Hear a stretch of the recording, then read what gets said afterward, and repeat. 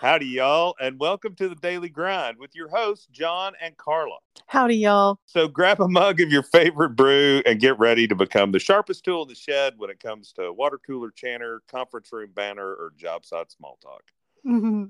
Carla and I are going to give you the rundown on today's date, share some interesting historical facts, and then we'll toss out a few random musings just to get your brain gears turning this morning. And then I'll offer up a few thoughts to ponder on our walk with Jesus.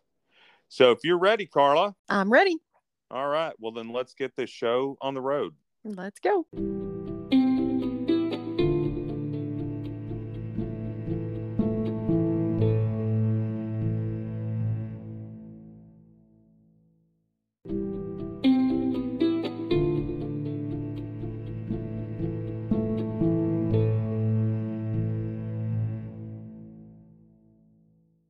And now's that time on the Daily Grind to brew your brain. It is Thursday, September 28th. And on September 28th in 1066, Whoa. William the Conqueror landed in England, beginning the Norman conquest. That's a long time ago. And on this date in 1850, flogging or whipping in the Navy and the Merchant Marines was abolished by the U.S. Okay. Which means prior to 1850, you were getting beat on. Okay. Yeah, man. Wow. Bummer.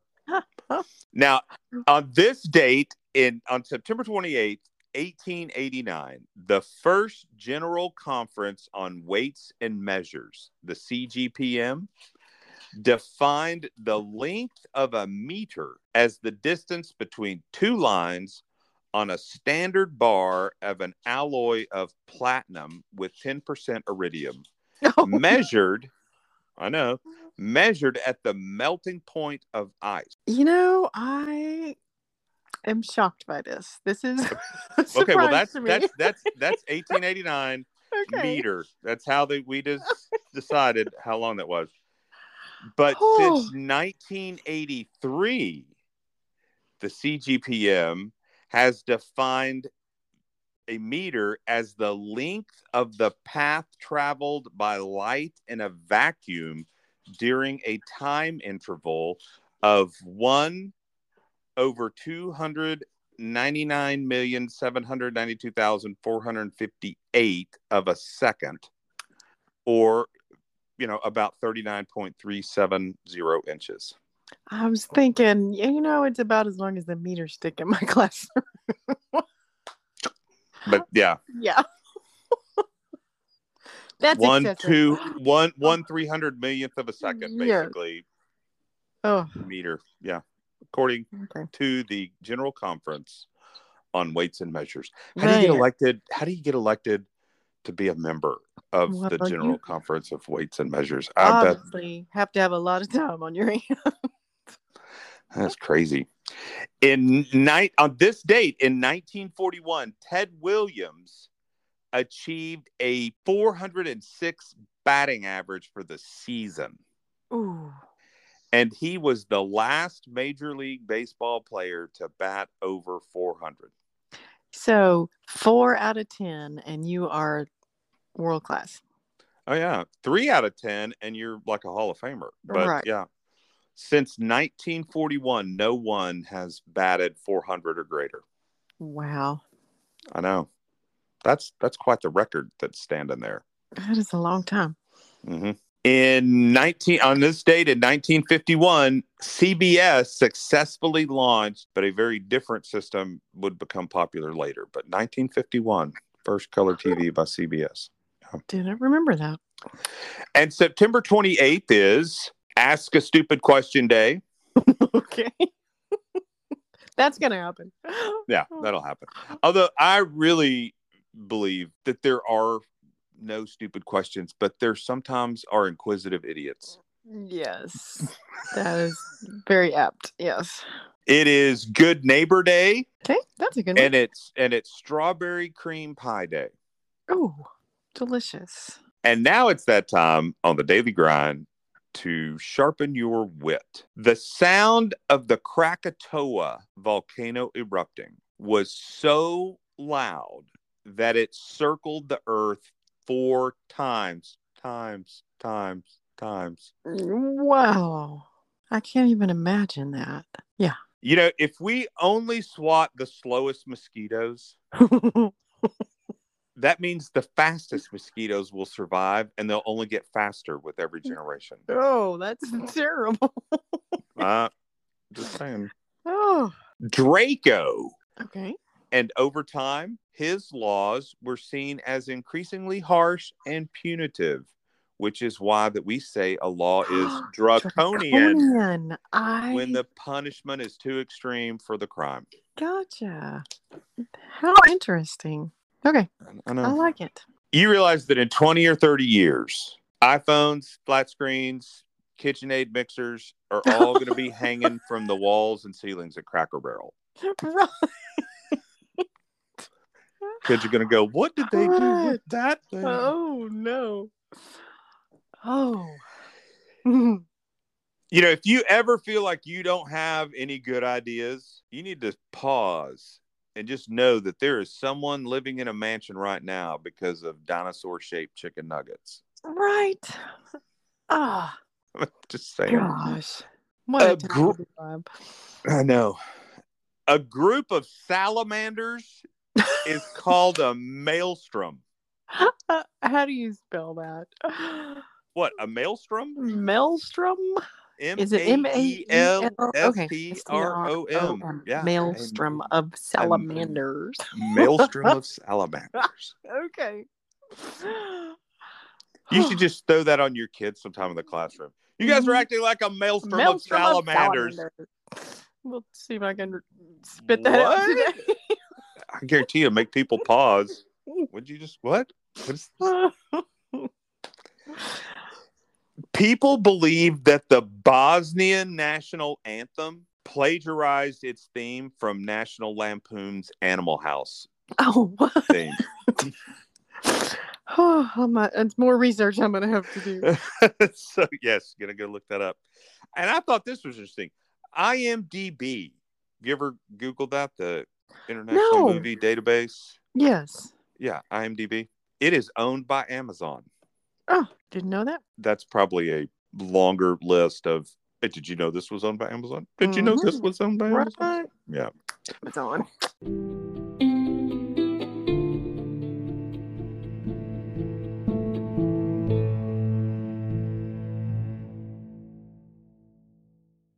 Now it's that time on the Daily Grind to enrich our faith. Less than 25% of church-going Protestant Christians read the Bible more than once a week. And some folks don't know that phrases we encounter in everyday speech come from the Bible. But the reverse is true. A lot of people will quote or believe things they think are in the Bible, but they're not. Sometimes these ideas are fairly innocuous, but others are absolutely contrary to the actual message of Scripture. So let's see how many of these things that you thought were in the Bible. An apple in the garden. Western art often shows the fruit Adam and Eve ate in the garden as an apple, but the Bible isn't so specific. Genesis 3:6 just talks about Eve eating some fruit and sharing it with Adam. So don't blame the red delicious apple in your fridge for the fall of humanity. Maybe they ate a pomegranate, or a kumquat, or a lemon. The point is, we don't know because the Bible doesn't tell us. 3 wise men. Again, people can get a bit creative with what the Bible actually says. And while we do sing, "We Three Kings of Orient Are" during Christmas, the Bible only mentions 3 gifts and more than 1 magi. Matthew 2:1-12. There could have been 3 gifts and 2 wise men, or 3 gifts and 12 wise men, or 12 gifts and 12 wise men, and we only list 3 gifts. We don't know because the Bible doesn't say.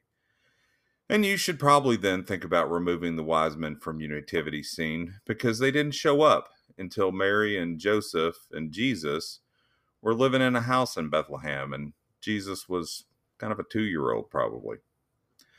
Or, if you want to keep the wise men, set up your creche, but then put the wise men far away in another part of the house, because while Jesus was born in the manger, they were traveling. A whale swallowed Jonah. Despite what you thought you learned from VeggieTales, the Bible doesn't specifically say that it was a whale that swallowed Jonah, the runaway prophet. Some translations of Jonah 1:17 and Matthew 12:40 use the word whale, but the original language simply means great fish. It could have been a whale. But if a grouper can swallow a whole shark, yeah, you should Google that. I'm sure that God could find a fish big enough for Jonah. Money is the root of all evil. Close, but that phrase that people often quote is missing a few important words. We often misquote Scripture by omitting keywords. 1 Timothy 6:10 actually says that the love of money is the root of all kinds of evil. God doesn't want you just diving into a big pile of gold like Scrooge McDuck, but he might bless you financially so you can bless others. This too shall pass. You know, I think it was Ditka, after he got fired from the Bears, told the media that Scripture says, this too shall pass. But that's really not entirely true. Ditka, and probably a whole lot of others, get that mixed up with the phrase, it came to pass, which does appear over 400 times in the King James Version. But at least he didn't quote Gandalf saying, you shall not pass. Now, this too shall pass was a favorite phrase of good old Abraham Lincoln's, but he did not get that from the pages of the Bible or from the lips of our Lord Jesus or from his faithful disciples. Now, there are several verses that come really close to the wording, but the exact phrase, this too shall pass, cannot be found in the pages of God's word. Now, you get the sentiment from that in 2 Corinthians 4:17 through 18. Our light affliction, which is but for a moment, that could easily be connected to the phrase, this too shall pass, and saying that the issues we're dealing with now will soon be behind us, especially in light of having eternal life. Cleanliness is next to godliness. Sure, it is true. The Old Testament talks a lot about keeping things clean, but this saying that sounds biblical isn't actually in the Bible. It might have originated in some ancient Middle Eastern religious writings. The scientist Francis Bacon had a similar saying, but the modern quote first started in a John Wesley sermon. So, if it helps you convince your kids to take a bath, go ahead and use it, but don't say that it's from the Bible. God works in mysterious ways. It's somewhat true, but it's not a direct Bible verse. The Bible is full of instances where God does things in unusual ways. And Isaiah 55:8-9 reminds us that God's ways are different from ours. But no biblical prophet ever said those exact words. It's kind of more Bono than Bible. Love the sinner, hate the sin. This saying has been around for a while, but it doesn't date back to biblical times. In the 5th century, Augustine wrote something similar, which roughly translates to love mankind and hate sins. And later, Gandhi, a follower of Hinduism, said, hate the sin and not the sinner. Still, loving sinners and hating sin are really kind of biblical concepts. It's just that they're not put together like that. Jesus did not say that the law was summed up as we should love the Lord our God with our total being and love our neighbor as ourselves and hate their sin. I think if it was really supposed to be there, he would have said it. Be in the world, but not of the world. Okay, this one might surprise you, but those exact words, not in the Bible. However, similar ideas are expressed in various places in Scripture. John 15:19, John 17:14-15, Romans 12:1-2. I mean, Jesus prayed for his disciples that they would be in the world and that our Father would keep us safe from the evil one. Paul encouraged us to not be conformed to the image of the world, but be transformed by the renewing of our mind. Just don't try to find that exact phrase, be in the world but not of the world, in your Bible, because it's not there. God will not give you more than you can handle. Wow. There are some well-meaning folks who say this to comfort someone going through a tough time, but it's not what 1 Corinthians 10:13 or any other verse actually teaches. There are plenty of cases in the Bible where people face things they couldn't handle, but God could and did help them. And that's the point, including Paul's words to the Corinthians, where he says that God will provide a way out of temptation. If we could handle everything that came our way on our own, we wouldn't need Jesus. I know this phrase came at us a lot when Marcy was going through her brain tumor. In fact, it got to where sometimes people would say, well, God won't give you more than you can handle. And I got to where I would respond, well, the heck he won't. In fact, that's the whole idea. God wants us to live in dependency on him. In fact, Jesus said, apart from me, you can do nothing. The truth is, we shouldn't be handling anything on our own. And the last one, God helps those who helps themselves. I will tell you, God won't give you more than you can handle. God helps those who helps themselves. Boy, if I had it within my power, I would erase those two phrases from every Christian's memory. This incorrectly remembered Bible verse contradicts the actual teaching of Scripture. And so where does that come from? God helps those who help themselves. Well, there's variations of it that are found in ancient Greek tragedies. The Quran in 1311 has a very similar saying. An English politician gave us the exact wording, and Benjamin Franklin quoted it in Poor Richard's Almanac. But the message of Romans 5:8 is the complete opposite. While we were still sinners and couldn't help ourselves, Christ died for us, showing how much God loves us, how amazing grace is, and how incapable of helping ourselves we truly are.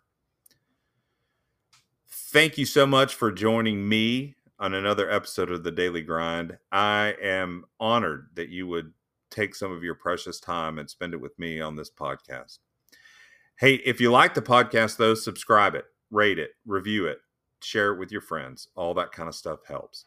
I look forward to joining you tomorrow on another episode of The Daily Grind. It's Friday. Maritza and I will be going through a psalm. So in the meantime, until tomorrow, grace and peace to you in the name of our Lord Jesus Christ.